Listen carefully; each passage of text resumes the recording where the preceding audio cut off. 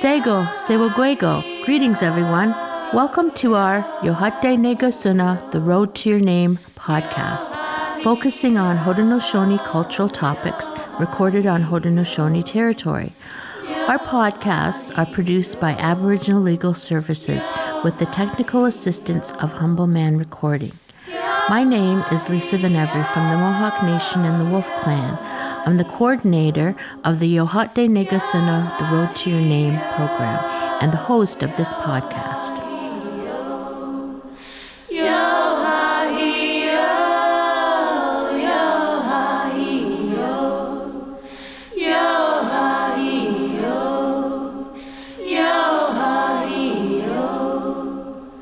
Welcome to the Hotinohsion, The Road to Your Name podcast series.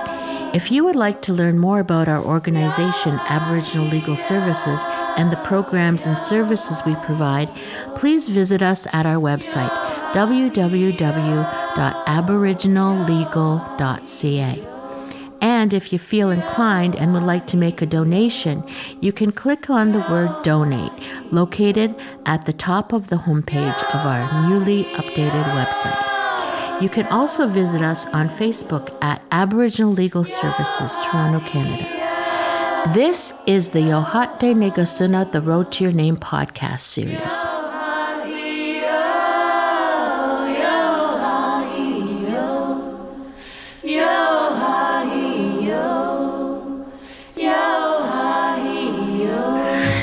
Sego, welcome to another episode of the Road to Your Name podcast, Hotinohsion. And today, our special guest is Aronhiaies Herne, and he's from the community of Akwesasne. And I'll let him introduce his nation and clan. Today, we're going to talk about relationships and marriage. Hotinohsion, Aronhiaies Herne, Akwesasne. So now, Lisa, and it was good.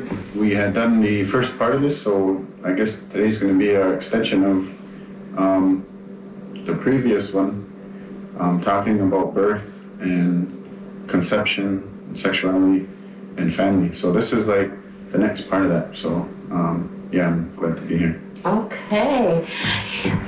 If you did catch the first part of birth, go and listen to that episode. It was really enlightening and a lot of interesting cultural knowledge in that episode. So as we move on from birth in our lives and we begin to grow and gain more human relationships, what do we need to know from a cultural perspective? Yeah, so we had kind of like yesterday or the other day, we had left off from talking about our rites of passage, moving from one stage of our life as like being a child and then moving into adulthood. And that's usually around the time when we start to figure ourselves out, find out who we really are as a person. And this is really important in the development of relationships and the development of ourselves. What we were discussing from the other day was moving from childhood into adulthood and what that looks like for us, because now it focuses on developing the relationship with ourselves first. Mm-hmm. And so this is why I had asked you to have an example of this type of basket. And in studying like the rites of passage, or what we call the stages in our lives from a cultural standpoint, every stage of development, every stage of our life is like a basket, right? So when we are conceived, as you know, from the development stages of conception, our first basket is the womb of our mothers.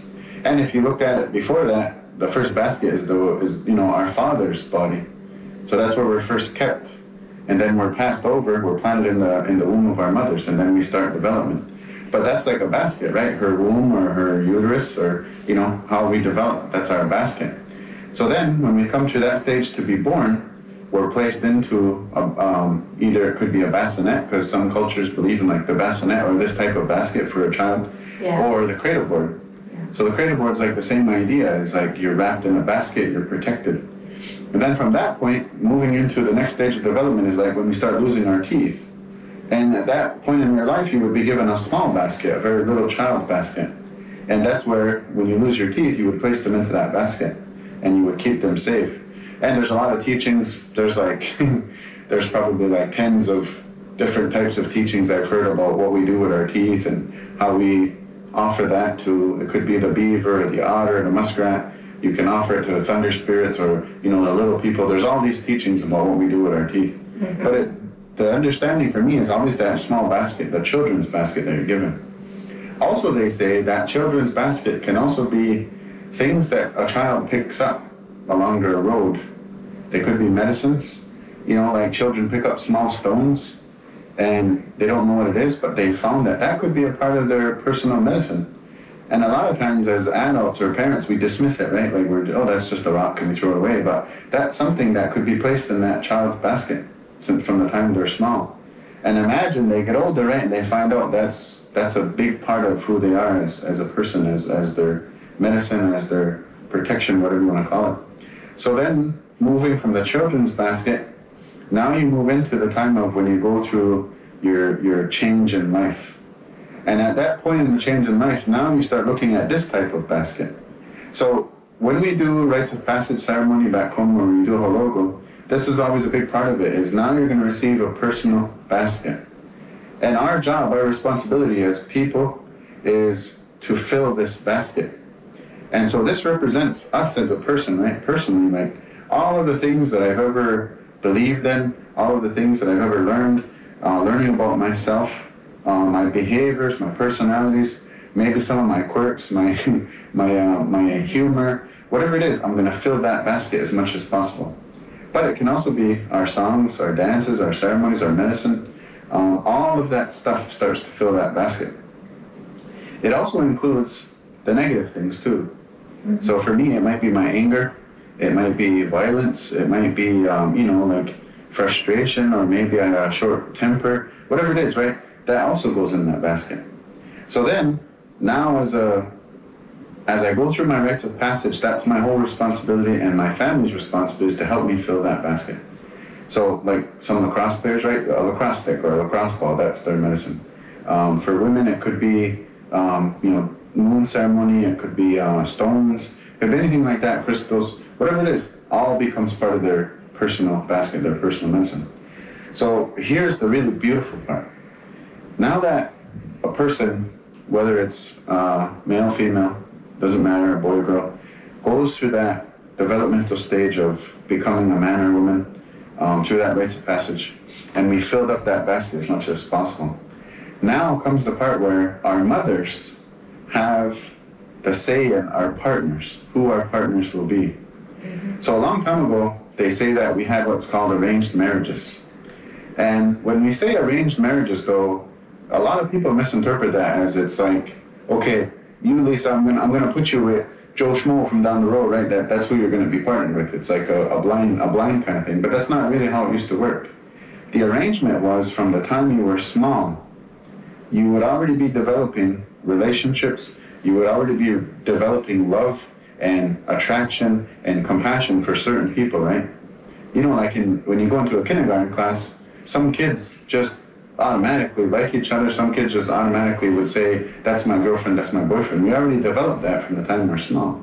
Mm-hmm. So the mothers, that's their responsibility, is to not create that, but to cultivate it, is to build that on that love, to build on that attraction that those two young people have for each other. So now, all through the process of, developing into man or woman, or developing into adulthood, the boys and the girls would be separated from each other. So the boys go with the men, learn all the responsibilities of men, learn all about themselves, and then the girls would stay with the women in the village and learn all about women's responsibilities and all that stuff. Mm-hmm. Then when it come time to, now you're ready to have partner, now you're ready to have family, then it goes to the mothers to decide, okay, which of these relationships have we been watching all these years? And that's what goes back to our family structure, or what you call like the communal living, right? So living in a big house all together, or living in a community very close-knit, you could see all of that, right? You could see the development of those relationships from the time children were very young. So then mothers, all they had to do was make the arrangement for now these two are going to be placed together. Here's what I was saying is the beautiful part is, so for like, let's just say you and I have filled my basket as much as possible. I've put medicine, I've put all the things that make me who I am into this basket, and I've carried this. Who knows, it could be for 4 years, it could be 5, 6, it could be 10 years I carried this. And I did everything I could to fill this. Now when it comes to, and you've done the same thing, right, in your life, you filled your basket. Now when it comes time for a marriage or a partnership to happen, during that marriage ceremony, we each bring our personal basket. And we don't exchange rings, we don't exchange vows, we exchange baskets. So this is the piece for me that was always missing, because I always knew about the marriage ceremony, they always talked about the basket, but I never knew that you're supposed to fill that basket first. And that's like a metaphor, right, for filling yourself. Yeah. And learning yourself. Preparing yourself. Yeah. Preparing yourself, but also knowing yourself. Yeah. Learning who you are first before you jump into relationships. And how many times do we see in our communities where people jump into relationships and they don't even know themselves? Yeah. But now they're seeking love, they're seeking affection, they're seeking to fill all those things in another person. But it doesn't work. Because what happens if that person can't fulfill that for you? So that's the whole idea behind the basket is you first fulfill yourself. Mm-hmm. I fill myself, I fill my basket, which is the metaphor, right, for fulfilling myself. I fill that first, and then, now that I'm ready to have partnership, now I'm going to exchange this basket with you, with my partner. Mm-hmm. And it's not just the basket. It's all the things that make me who I am. And you're going to do the same. You're also going to give me your basket. And now, as partners, we each carry each other's baskets. Mm-hmm. Now, I found this in the language, because in the language, they say that we don't have really a word for marriage. Our word in the language for marriage is Hotinohsion. And Hotinohsion, or they say Hotinohsion, really it means you're going to share in the issues. Mm-hmm. You're going to share in each other's issues. So all the issues that you have, now it's my response, I'm going to carry that. Mm-hmm. And vice versa, you're going to carry my issues, whether they're good or bad. Mm-hmm. See how beautiful that is? Yeah. So that marriage is like, it's such a powerful thing, because it's not just, joining of two people or this lustful thing. It's really development and looking at how compatible those two people will be. In the language, in that word, Degali, is that referencing two? Yeah. How we say Degani is two? Absolutely. That's great. Or Desini is the same. Desini Hotinohsion. Desini is the same as the two. Mm-hmm. Yeah, it's the same thing. I found it interesting that when you said you also put your negative things in here. Yeah. Is there anything in the culture that references, even though we have these negative things, everybody has the potential to be angry. Mm-hmm. That's an emotion that we all share. Are we supposed to be always trying to minimize that in our baskets and maximize the positive? Yeah, I don't know if it's really negative or positive. Because to me, those things is a part of us, right? And when you get into a relationship with somebody, I think the whole fantasy, right? The whole fantasy about relationships is that I met this person and they are so amazing, they're so great, and I'm only going to look at the good things. Mm-hmm. That's unrealistic, right? Yeah. Because really, you don't know them. You don't know them very well, because everybody has vices, everybody has negativity, everybody has something. And if you haven't seen that yet, if you haven't learned that about your partner, then it's kind of like setting you up for failure, because it's almost like that fantasy thing, right? That this person is going to be perfect, because nobody's perfect. Mm-hmm. But the thing about putting negativity in here, in my mind, at culturally, right? If we had seen something, so let's use anger for example. If I put anger into my basket, guess what comes with that too? The medicine. the ceremony, because we have ceremonies for anger. So not only does the anger go in, but also the solution for it goes in there too. So this is where, let's say like my wife, she gives me my basket, and let's just use, what can I use? Depression. Let's say she has depression, episodes of depression in there. My responsibility is to also know her medicine for that depression. It could be a number of ceremonies, because there's a lot of ceremonies for depression in our culture. So I look in her basket, I see depression, but I also see the ceremony in there. So maybe at some point, when I start seeing my partner go back into that episode of depression, I can take out that medicine and I can take out that ceremony and remind her of that and help her with that. You see? So it's not just carrying the negativity, it's also carrying the solution for it too. Yeah. So that's all the parts that go into marriage and a relationship and a partnership. And what's even more interesting is that word that we use for marriage, the Hotinohsion, it's the same word that we would use between the two sides of the house. So no matter where you travel throughout the Confederacy, there's two sides of the house. First you have the male-female doors, right, the male-female side, but also you have the family sides. So for the Mohawks, we have the bear side, and then we have the turtle and wolf on the opposite side. And all different nations have different arrangement of their clan system. But the same concept is there of the two sides. So when we do ceremony, we're always passing it across the house from one side to the other. That is the same idea of a partnership. And when we pass it across the house, we say that the Hotinohsion, it's the same word as a marriage. So the same way that we interact in Longhouse for a ceremony is the same way that a partnership between a husband and a wife interact with each other. It's the same idea. It's the sharing of the issues, the sharing of the matters. That's really special.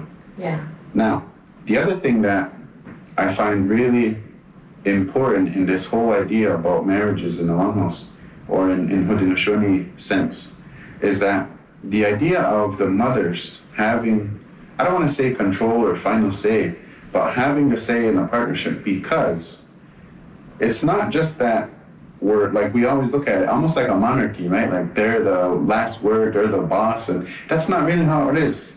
When we look at marriage and the mothers having a say in that, the reason why the mothers have a say is because they have to support that couple now. And that's a big thing that I find with a lot of relationship breakdown, is because there's no support. Whenever in our communities we hear that a couple is having trouble, where we have a really bad habit of starting to take sides, right?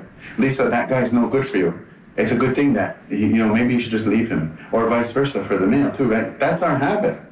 Yeah. All of a sudden, the relationship, there's no support of it.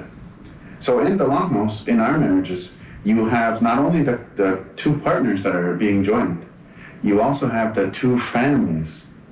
And everybody in attendance is also responsible for that marriage. Everybody, the whole community is responsible for that. So that's one thing I find, is that a lot of couples who are struggling, they don't have support. They're stuck in their own, because we're together now, right? It's only me and you. That's an unrealistic idea, is that I only depend on you because you're my partner now. Well, I think it's because because of colonization, we've lost those teachings. Well, not lost them, they're still there. Yeah. We've not been given them. Yeah, I guess you absolutely. would say. And so, I think still today, when we look at relationships in our communities, I think families are involved, but we need to incorporate the teachings to help families be involved in a more positive way. Yeah, in a healthy way, right? In a healthy way. A lot of times our families get involved in an unhealthy way, or they want to take sides, but that's not always what we look for in a relationship, or when we're struggling, when we're having problems. And you have to look at also the shift from communal living, with living in longhouses, right? Living with our entire family, the closeness that we would have had, and that involvement from our families that have been there. So looking at the shift in our lifestyle, right? So the shift of communal living together as big families, having support of our families. Now we move into a colonized setting, which is now individualistic families. Yeah. And in that sense, it's almost as if we solely depend on our partners, we solely depend on each other to make things work. But that's unrealistic, because what if that person doesn't have everything that we need, or doesn't have the skills or the tools necessary to really help us with everything? And so that's why a long time ago it was the involvement of both families, both mothers. That's why that part was so important, because we knew that it was going to take the community to support this relationship to really make it work. And it wasn't, we're just kids, right? Usually when we get married, we're usually young, right? We're even if you're in your 30s or 40s, you're still pretty young and still learning yourself. So it's like now, all of a sudden, you have this other person that you have to know and understand and all this stuff. And where's the support of that relationship?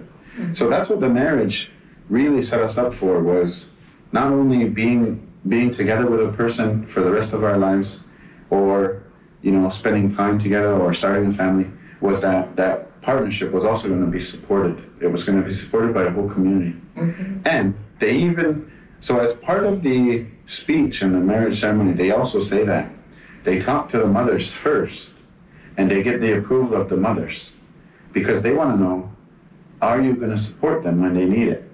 And it's almost as if they talk more to the mothers than they actually do the partners. And one of the things that they say to the mothers is, so on the female side, they'll say, if she ever gets sick and cannot care for her children, will you come and help that family? Will you come and help your daughter? And then vice versa for the man, they'll say, if he ever takes sick, will you come and help the family? Will you come and help her? See, that's all about supporting this couple. And it even talks about gossip in there, right? Mm-hmm. If there is ever gossip, how do we handle gossip? Are you going to listen to what people say? Because maybe they are jealous of your love. Maybe they are jealous of your partnership, and they will try to pull it apart. And even that's encouraged to say, you don't listen to those gossips. You believe in each other, and you believe in this, what we've created, and in this agreement, or whatever you want to call it. You believe in each other. You don't believe in anybody from the outside. So all of that gets said in the marriage ceremony, and then those baskets are exchanged. Now we're going to carry each other's basket. Mm-hmm. So inside of the basket, also not symbolically, but they also put, so in the woman's basket, she has cornbread, strawberry cornbread. Mm-hmm. And the strawberry part is tied to a creation story of the Sky Woman. Yeah. And so that goes in her basket. And that is her promise to fulfill that role.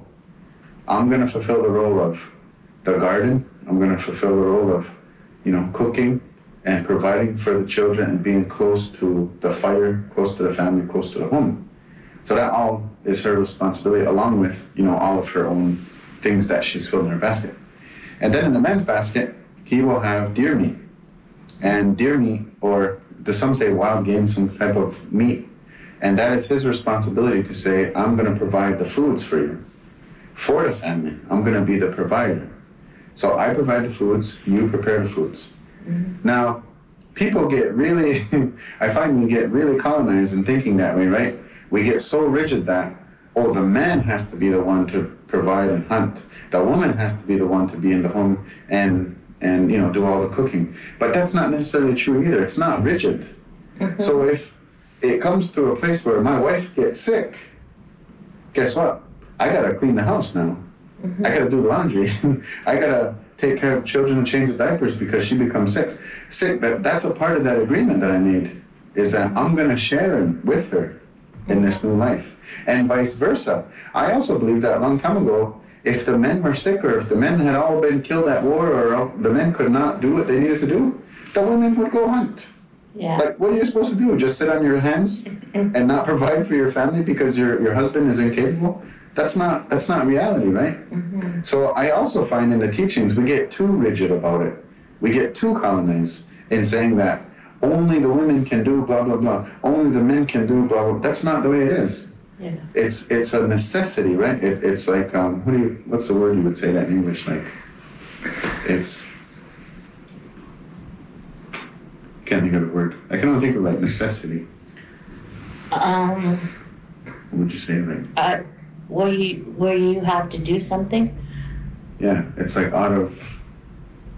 I don't know. I can't think of the word. Yeah, I can only think of necessity. Anyways, that's the way I see it. Is that it's more about what needed to be done, and that the responsibilities and the things that needed to be taken care of were taken care of. And I was fortunate in my life, right? In my home, I always seen my father. He always, every morning he'd get up and he worked early hours.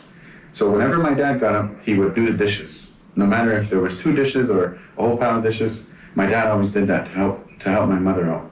He would sweep the floors, he would mop, he would vacuum, he would do laundry. He did all those things, even though he also provided, right? He worked 12, 14-hour days sometimes. I always seen my dad do that. So it was always this idea that, you know, even though I'm a male, I'm not excluded from doing women's work. And we were raised that way. Like, my mother needed help, we helped her. When the dishes needed to be done, we did the dishes. And it was never this, like, gender roles. Like, we get stuck in this gender roles now, right? But I don't think it was that rigid. It was just based on what needed to get done at the time. Mm-hmm. So I like to encourage that, too, is that I see a lot of men coming up now. And I've seen this for a long time, where men are, I'm a warrior, I'm a man, I'm masculine, right? And I belong in the forest, and I can't do any housework. Mm-hmm. I'm sorry to tell you, that's like very, very colonized thinking. Or like a man's gonna just sit around his house and not do anything because it's all a woman's responsibility. That's not.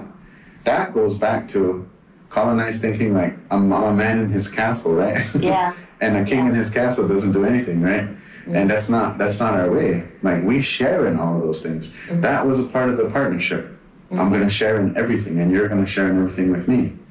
So, and it's interesting too, because even, I know we already had done a lacrosse podcast, but one of the things, even with lacrosse, right, is that a lot of the netting of the sticks, even though women weren't supposed to touch lacrosse sticks, a long time ago, a lot of the netting was done by the women. Yeah. Because it represents both female and male, mm-hmm. right? It represents both, because you can't have life without both. Mm-hmm. So then I always thought it really strange how some people were so rigid about women touching their lacrosse sticks. Me as a person, I don't want anybody touching my medicine stick. Mm-hmm. I don't care if you're a man or a woman. Like, I don't want anybody, because that's my medicine. Mm-hmm. So, but it's not about being male or female. It's about protecting my medicine. If it's my daughters, yeah, I'll let my daughters use my stick because, you know, I trust them. If it's somebody else I trust, I'd let them touch it. I wouldn't care. And that's what I kind of raised my children with, is that it's not so rigid. We're too rigid now. And that's a big thing. That's like, it's supposed to flow and be natural too. So in talking about all that partnership, talking about the baskets, that's all representative of that. So now we share in this new responsibility, we share in this new life. And I'll share one part in creation story because it ties to that whole marriage part. They say in the sky world, there were these 2 beings. So one was when Sky Woman, whose name was Yujijizo, when she was coming up and she became like at an age where she could have partner now. She was partnered with this man whose name was Lanundanuhna. And Lanundanuhna, in English, I guess they call him the Sky Chief, or they call him the Guardian of the Tree. They say they were partnered. And after they were arranged and married, they say that to gain her marriage, Lanundanuhna, he offered 2 baskets to her family. He offered one to the men, which was full of deer meat, and he offered one to the women, which was full of white corn. So that's where you get in the marriage ceremony, they offer cornbread and meat to each other. Mm. So then, from that point, after they were married, they went back into Lanundanuhna's house. And they said that they consummated the marriage. Nowadays, modern day, when we say consummate, what's the first thing we think? We think of having sex. Having sex, right? Right away. And we're kind of conditioned, right? Because of media, because of TV. That's the first thing. And it's really graphic, it's really pornographic what we think when it comes to consummation. But in the story, it says that when they consummated their marriage, they went back, and it's so beautiful because they say they went back into his house or his lodge, and they laid in his bed. Lanundanuhna, the man, he laid with his head in the east, which is tied to the sunrise, which is tied to the men. And Ujijizo, she laid with her head in the west, which is tied to the nighttime or the sunset and the women. And the only thing that was touching was their feet, like this. That's the only thing that was touching. And as they laid there, in a story it describes, they says, they started to take deep breaths. They started to take those deep breaths. And they took deep breaths until their breath became intertwined into one breath. Now, the word that we say in our language for breath is ahnisala. Ahnisala. And ahnisala is the same word that's used for a day. So ahnisala is a day, but it really means one breath. So in the marriage ceremony, from that part in creation story, they says, now they were joined into one breath. So every single day, it was as if they were going to breathe the same breath now. And they say that in the marriage ceremony, you're going to be one mind now, you're going to be one heart, one body, one spirit, one breath from this day forward. You're not going to be separate anymore. You're going to be one breath. So that was always a really beautiful part in the speech, really beautiful part from the creation story, talking about how they consummated the marriage. And it wasn't like this, sexual pornographic thing. It was really about joining those two spirits. Yeah. And also they say that's how she became pregnant. So it had nothing to do with sex, right? It had to do with the joining of their breaths. And it's such a beautiful way to look at consummation and joining of two spirits. So I always thought that was really, really beautiful from that creation story part. Oh, yeah.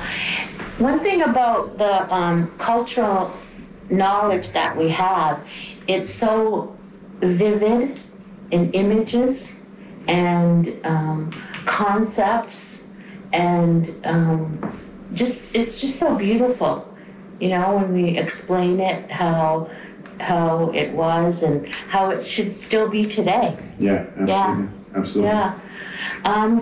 Can we talk about, what if the basket gets rocky? What happens then? So that's where the support comes in, right? So whether it's the mothers, if the mothers can support that couple, they would do it. If it's the siblings, if it's the extended family, maybe it's the community. And one thing too, when there's a marriage, they're supposed to have, anytime there's a marriage ceremony, all the leadership are supposed to stand in front of that couple. So whether it's the chiefs, clan mothers, faith keepers, they're all supposed to stand in front of them. And that's a sign of, we're here to support you. So one thing that's said in marriage ceremony too is they say, if you ever have trouble, so like the rocky basket, if you ever have trouble or issues, you can go back to the leadership and ask for their help. Because leadership, the Dianeso, the clan mothers, they're supposed to be the example of what healthy relationships are. Yeah. They're supposed to be that example. So who better to direct us, who better to help us in a time of struggle or in a time of hardship than the ones who are supposed to be that best example of what we're supposed to be as relationships to each other. The unfortunate thing is not all leadership are put in are healthy or in healthy relationships, but they're supposed to be. So that's what we look at. That's why there's so much criteria when it comes to putting a leader in. One of them is he's got to be a family man. Another one is he can't have children or families all over the place. That's because of that. Because if that couple ever comes to see him and he's got family all over, how is he going to give them advice? Yeah. You see what I mean? So that's a part of that. But it also comes from the community too, the community support. Was there ever a time, in the world today, they say if you get married, you have a 50% chance of getting a divorce in today's statistics. But with the cultural way back then and adhering to all of the teachings and everything, was there, ever times when the union just didn't work? For me, it's really hard to say, historically. I really don't know if there's ever been records of that anywhere. I'd have to really talk to my teachers, but I think that they would have exhausted all avenues first, right? Yeah. They would have tried everything. You could have tried ceremonies. There's all kinds of things, medicines, to keep that couple together. There's even a medicine that has to do with two trees. I don't know, and they call it Adelozla, but it's really called a friendship medicine. And that comes from tree. If you ever seen in the woods, there's trees that are intertwined with each other. Yeah. That's a medicine. And it's a medicine for friendship or compassion. So that's something that could be used for a couple that's struggling, right? And it might help them. There's all kinds of things that we would have had. So I think they would have exhausted all of that, and they would have tried everything to support them and give them what they needed. If in the end it still didn't work, I think that there would have been separation, but also the things that I hear is that we didn't have like the idea of nuclear families today, right? There's a lot of theories and there's a lot of idealisms about what our families look like, because for the most part we had absent fathers too. So the husband wasn't there 24/7, right? He was busy, providing or whatever, traveling or doing whatever he did to provide for the family. So it's really hard to say, right, like about divorce or how that worked or was it really like the modern day construct of marriage or relationship? For me, it's really, really hard to say about. I think that in the end, after you exhausted all those avenues, I think there could have been separations. Now, as far as getting remarried, that's another thing, right? Because today we say that when you're married in Longhouse, there's no divorce. They say that to us. You're not supposed to separate.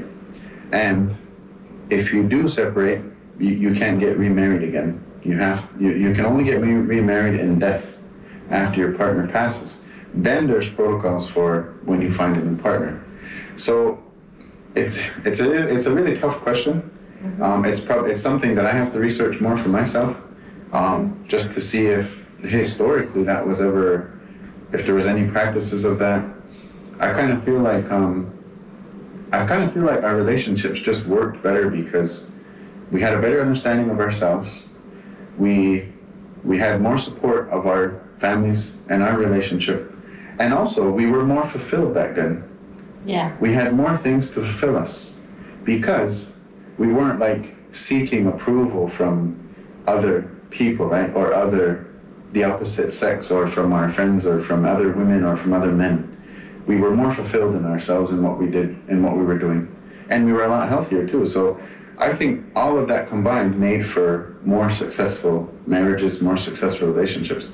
But also, I'm still researching, I'm still learning about we didn't have necessarily traditional Western ideals about what relationships were in the constructs of, like, I don't know, being in a box of you're with this person and that's the only person you're with. There's other things that I've heard about that I'm still researching of what our relationships really look like.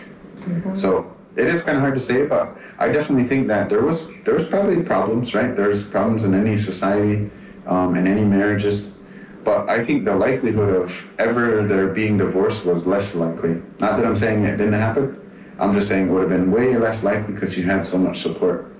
And you probably weren't together 24/7 annoying the crap out of each other either, right?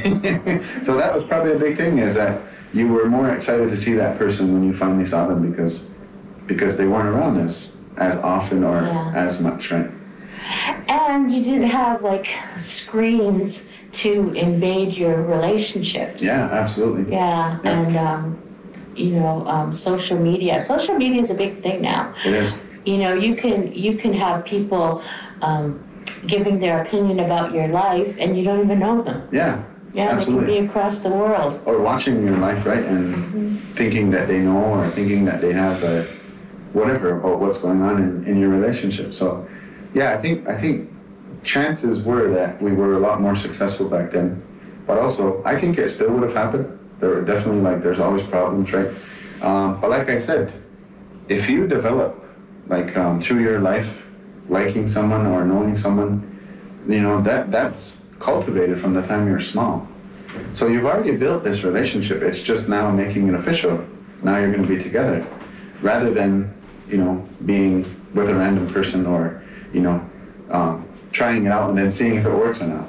It's more about developing that over the course of your life. Yeah. And also, all the things in your basket, so your name too. So that's another thing that gets considered.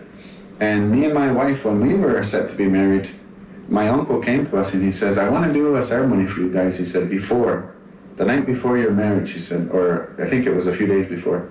he says, I want to take you through this old ceremony. And he said, and it's all about the compatibility of that partnership. And we had no clue. We were just kids. I think I was 19, and my wife was 21 at the time. So we were just kids. We were just young. And we looked at, so he brought us through that whole ceremony that night. And one thing that he said was, okay, we look at the clans, right? The clans is always a big thing in the topic of marriage. So I'm Bear Clan and my wife's Turtle Clan. So that was, they talked about the compatibility of those clans and what our responsibility, not just as partners, but also as clan members is. And so he explained that to us. Then he went into the personalities. So what is the personalities here? What do you each carry? Me, I was always like more reserved and I held things in, and my wife's like total opposite. She's like bold and loud and noisy and just will say what's on her mind, right? So even that, he said, that's a good balance too, because, you know, I can teach her, you know, to be more reserved, and she can teach me how to speak up. So even that. Then he went into our names. And even the name part was really beautiful, because he said the names have to match each other. And he asked our mothers, he said, do the names complement each other? So when we talk about the names, my name is Aronhiaies. And Aronhiaies has to do with the sky. It's like a big, long, and never-ending sky. And my wife's name is Gayantukwas. And Gayantukwas has to do with the garden. So what comes from the sky? Rain for the garden. The rain and the sun. And the sun. So my name feeds her name. They complement each other. So that's what my uncle taught us too, was that you even consider the names. And in that consideration, and that's also why it goes to the mother's responsibility, because the mothers are responsible for the names. So then he said, okay, what if you had a fire name and a fire name? That doesn't work, right? That's too much flame, that's too much fire. Yeah. So if somebody has a fire name, usually they'd be paired with somebody that has to do with the water or the snow, or, you know, something that's going to balance them. Yeah. So it's about compatibility. It's not about, you know, it's not necessarily about similarities. It's about who is compatible with each other. So that was beautiful too, is to look at even our names matched each other. And me and my wife have been together 18 years. And we've been married going on 16 years. So I think it works if you really know the teachings, and if you also have support. If you have support from your families, your community, because that's a big thing that, you know, couples are missing today, is that they have no support. And when there starts to be trouble, right, our communities love that. Our communities love jumping on top of when there's trouble, when there start to be negativity. Instead of helping, we just wanna take a side and say, well, you should just leave him. Or I'm not in a good relationship, so you shouldn't be either. That's that crabs in the bucket thing. That's more like the way our communities are working now. So it is a hard thing in looking at, okay, how do we support more couples and more relationships to be successful? And how do we cultivate those healthy relationships? Because that's something that every community struggles with. And also continue to fill your baskets. Absolutely. Right? Absolutely. Yeah. And so, like, I'm kind of dealing with that now with my children, right? Because they're coming to the age, they're teenagers now. And I keep telling them, like, take your time, learn yourself first, like, figure out who you are first, and then try to share that with somebody else. Don't do it backwards, like, because people do it backwards, right? We get into a relationship, and then we try to figure out who we are, or then we expect that person to know who we are, and we don't even know. So it always goes back to that, right? Like, learning yourself, have a relationship with yourself first. What kind of things could a person do to learn about themselves? So, culturally, like ceremonially, that's where we, like, through that rites of passage ceremony, that's the big one right now that we have, is helping people to connect on a spiritual level. But it's also, like, when you're out so when we do rites of passage, we put young people out for 4 days and 4 nights alone in the forest. Through the years, we've kind of watered that down because we wanted kids to have a positive experience and not just be thrown into, like, a full 4 days. So we started, like, 1 day, 2 day, 3 day fasts. And that the whole idea of fasting is based on that, like, getting to know yourself, getting to know reconnect with nature, reconnect with your medicines. Sometimes you have visions, sometimes you learn like your song, you might be given like a direction, you might be given a medicine, whatever it is, right? We don't know what comes out of that, but that's the whole idea, is you're spending time. We always focus on nature, but really you're spending time with yourself. Yeah. So like for me, when I went fasting, when I did my own fast, one thing that I always had was fear of like nighttime and fear of like the unknown, right? And not seeing things. So one of my fasts was to deal with that, was to face the dark and face the night. And after 4 days and 4 nights, like out in the forest by yourself, you get comfortable with that, like being out there, because I made it, right? I'm still alive, but there wasn't some big monster out there that's going to kill me. So that helped me, right, in my life when I was younger, to say, there's not a lot of things in this world that to be afraid of in nature. And it gave me that confidence. And it's like, it helped me in all scenarios. It helped me in dealing with people. It helped me with my own anxiety. It helped me with all of that. So that's all a part of learning yourself. So that's only one thing, one way that we use is the rites of passage ceremony or the fasting. Some people call it vision questing. That's what that really is. But I kind of take a step back, because a lot of people might go out there looking for, oh, I want answers for my community. I want to know, how do I help my people? How do I save the nation? And I'm like, okay, first, before you do all of that, let's learn you first.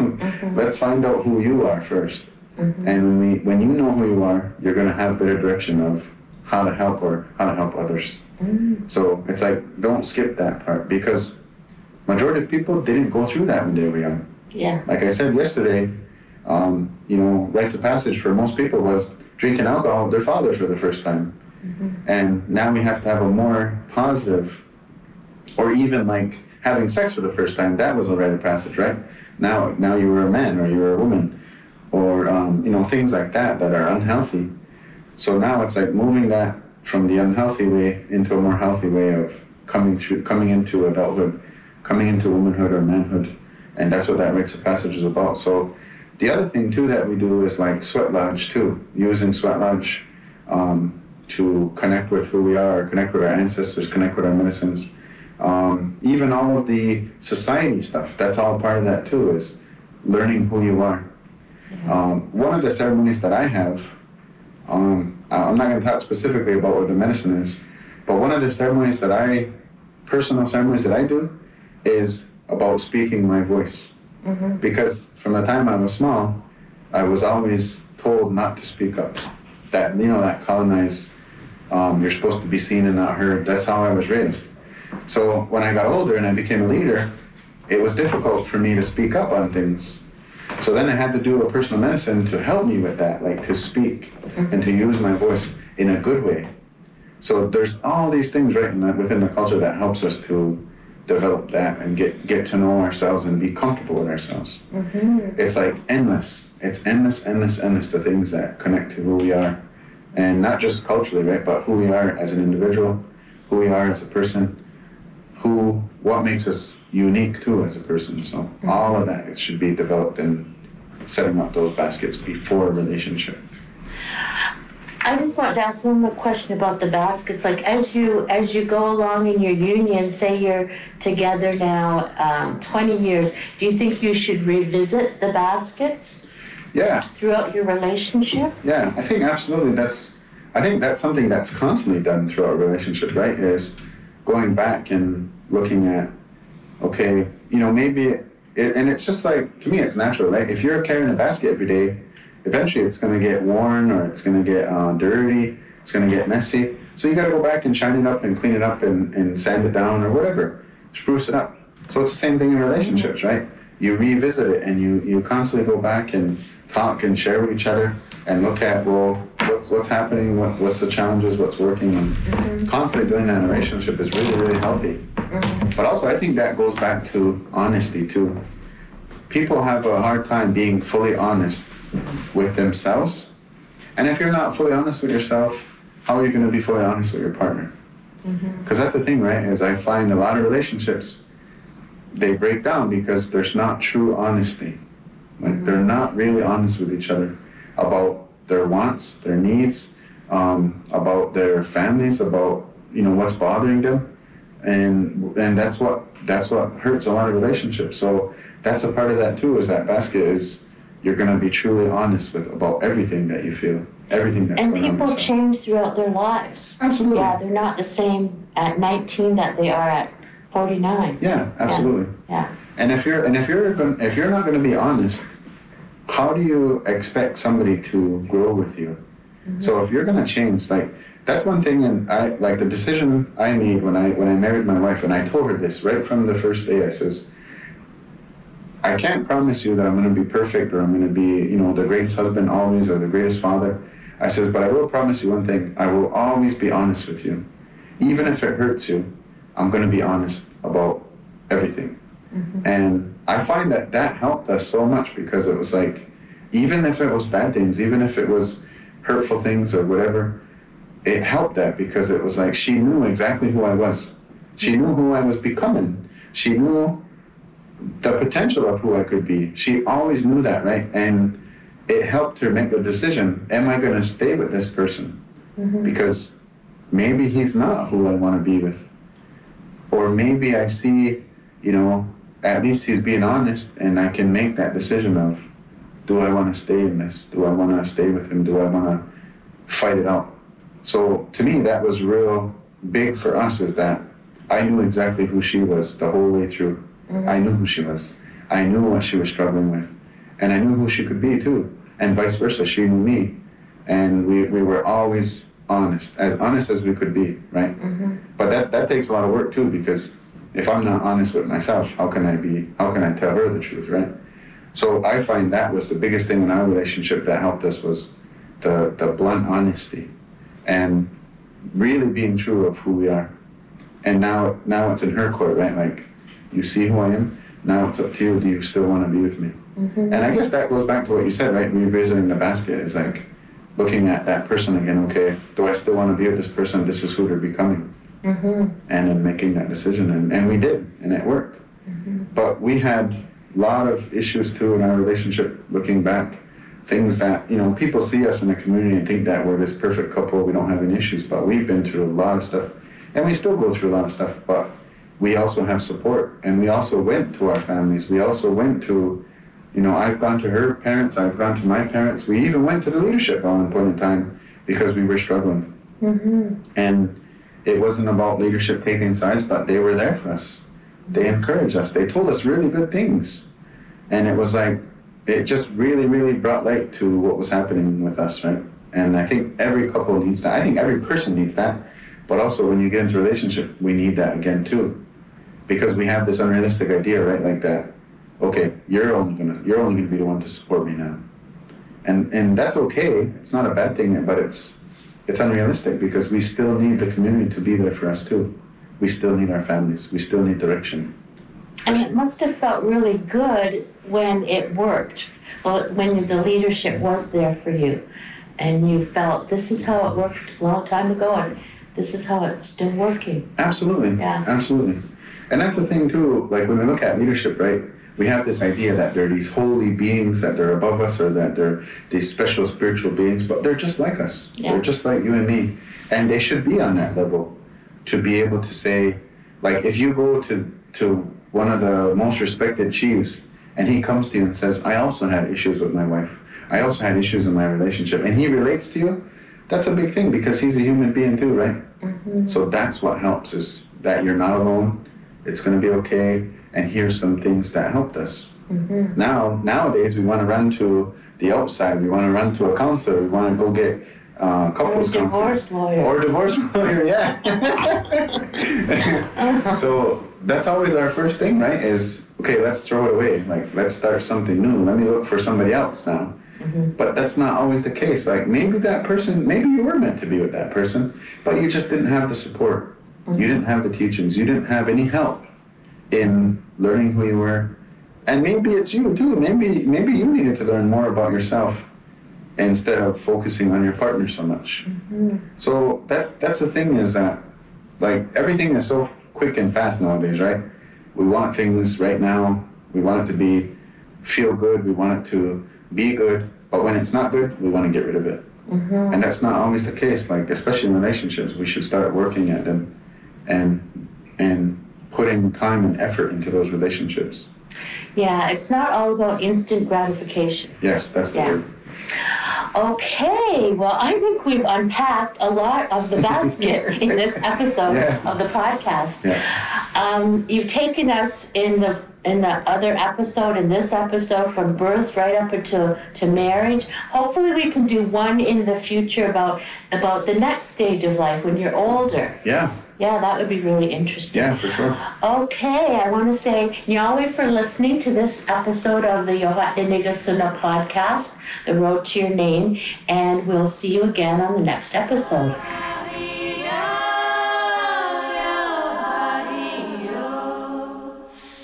Nyaweh, thank you for listening to this episode of the Hotinohsion, The Road to Your Name podcast, which has been produced by Aboriginal Legal Services and hosted by me, Lisa Van Every.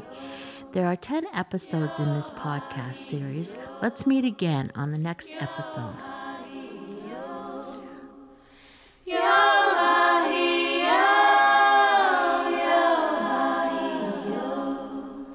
This has been the Hotinohsion, The Road to Your Name podcast series.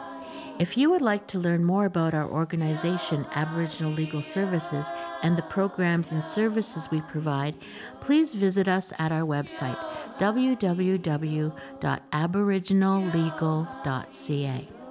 And if you feel inclined and would like to make a donation, you can click on the word donate, located at the top of the homepage of our newly updated website.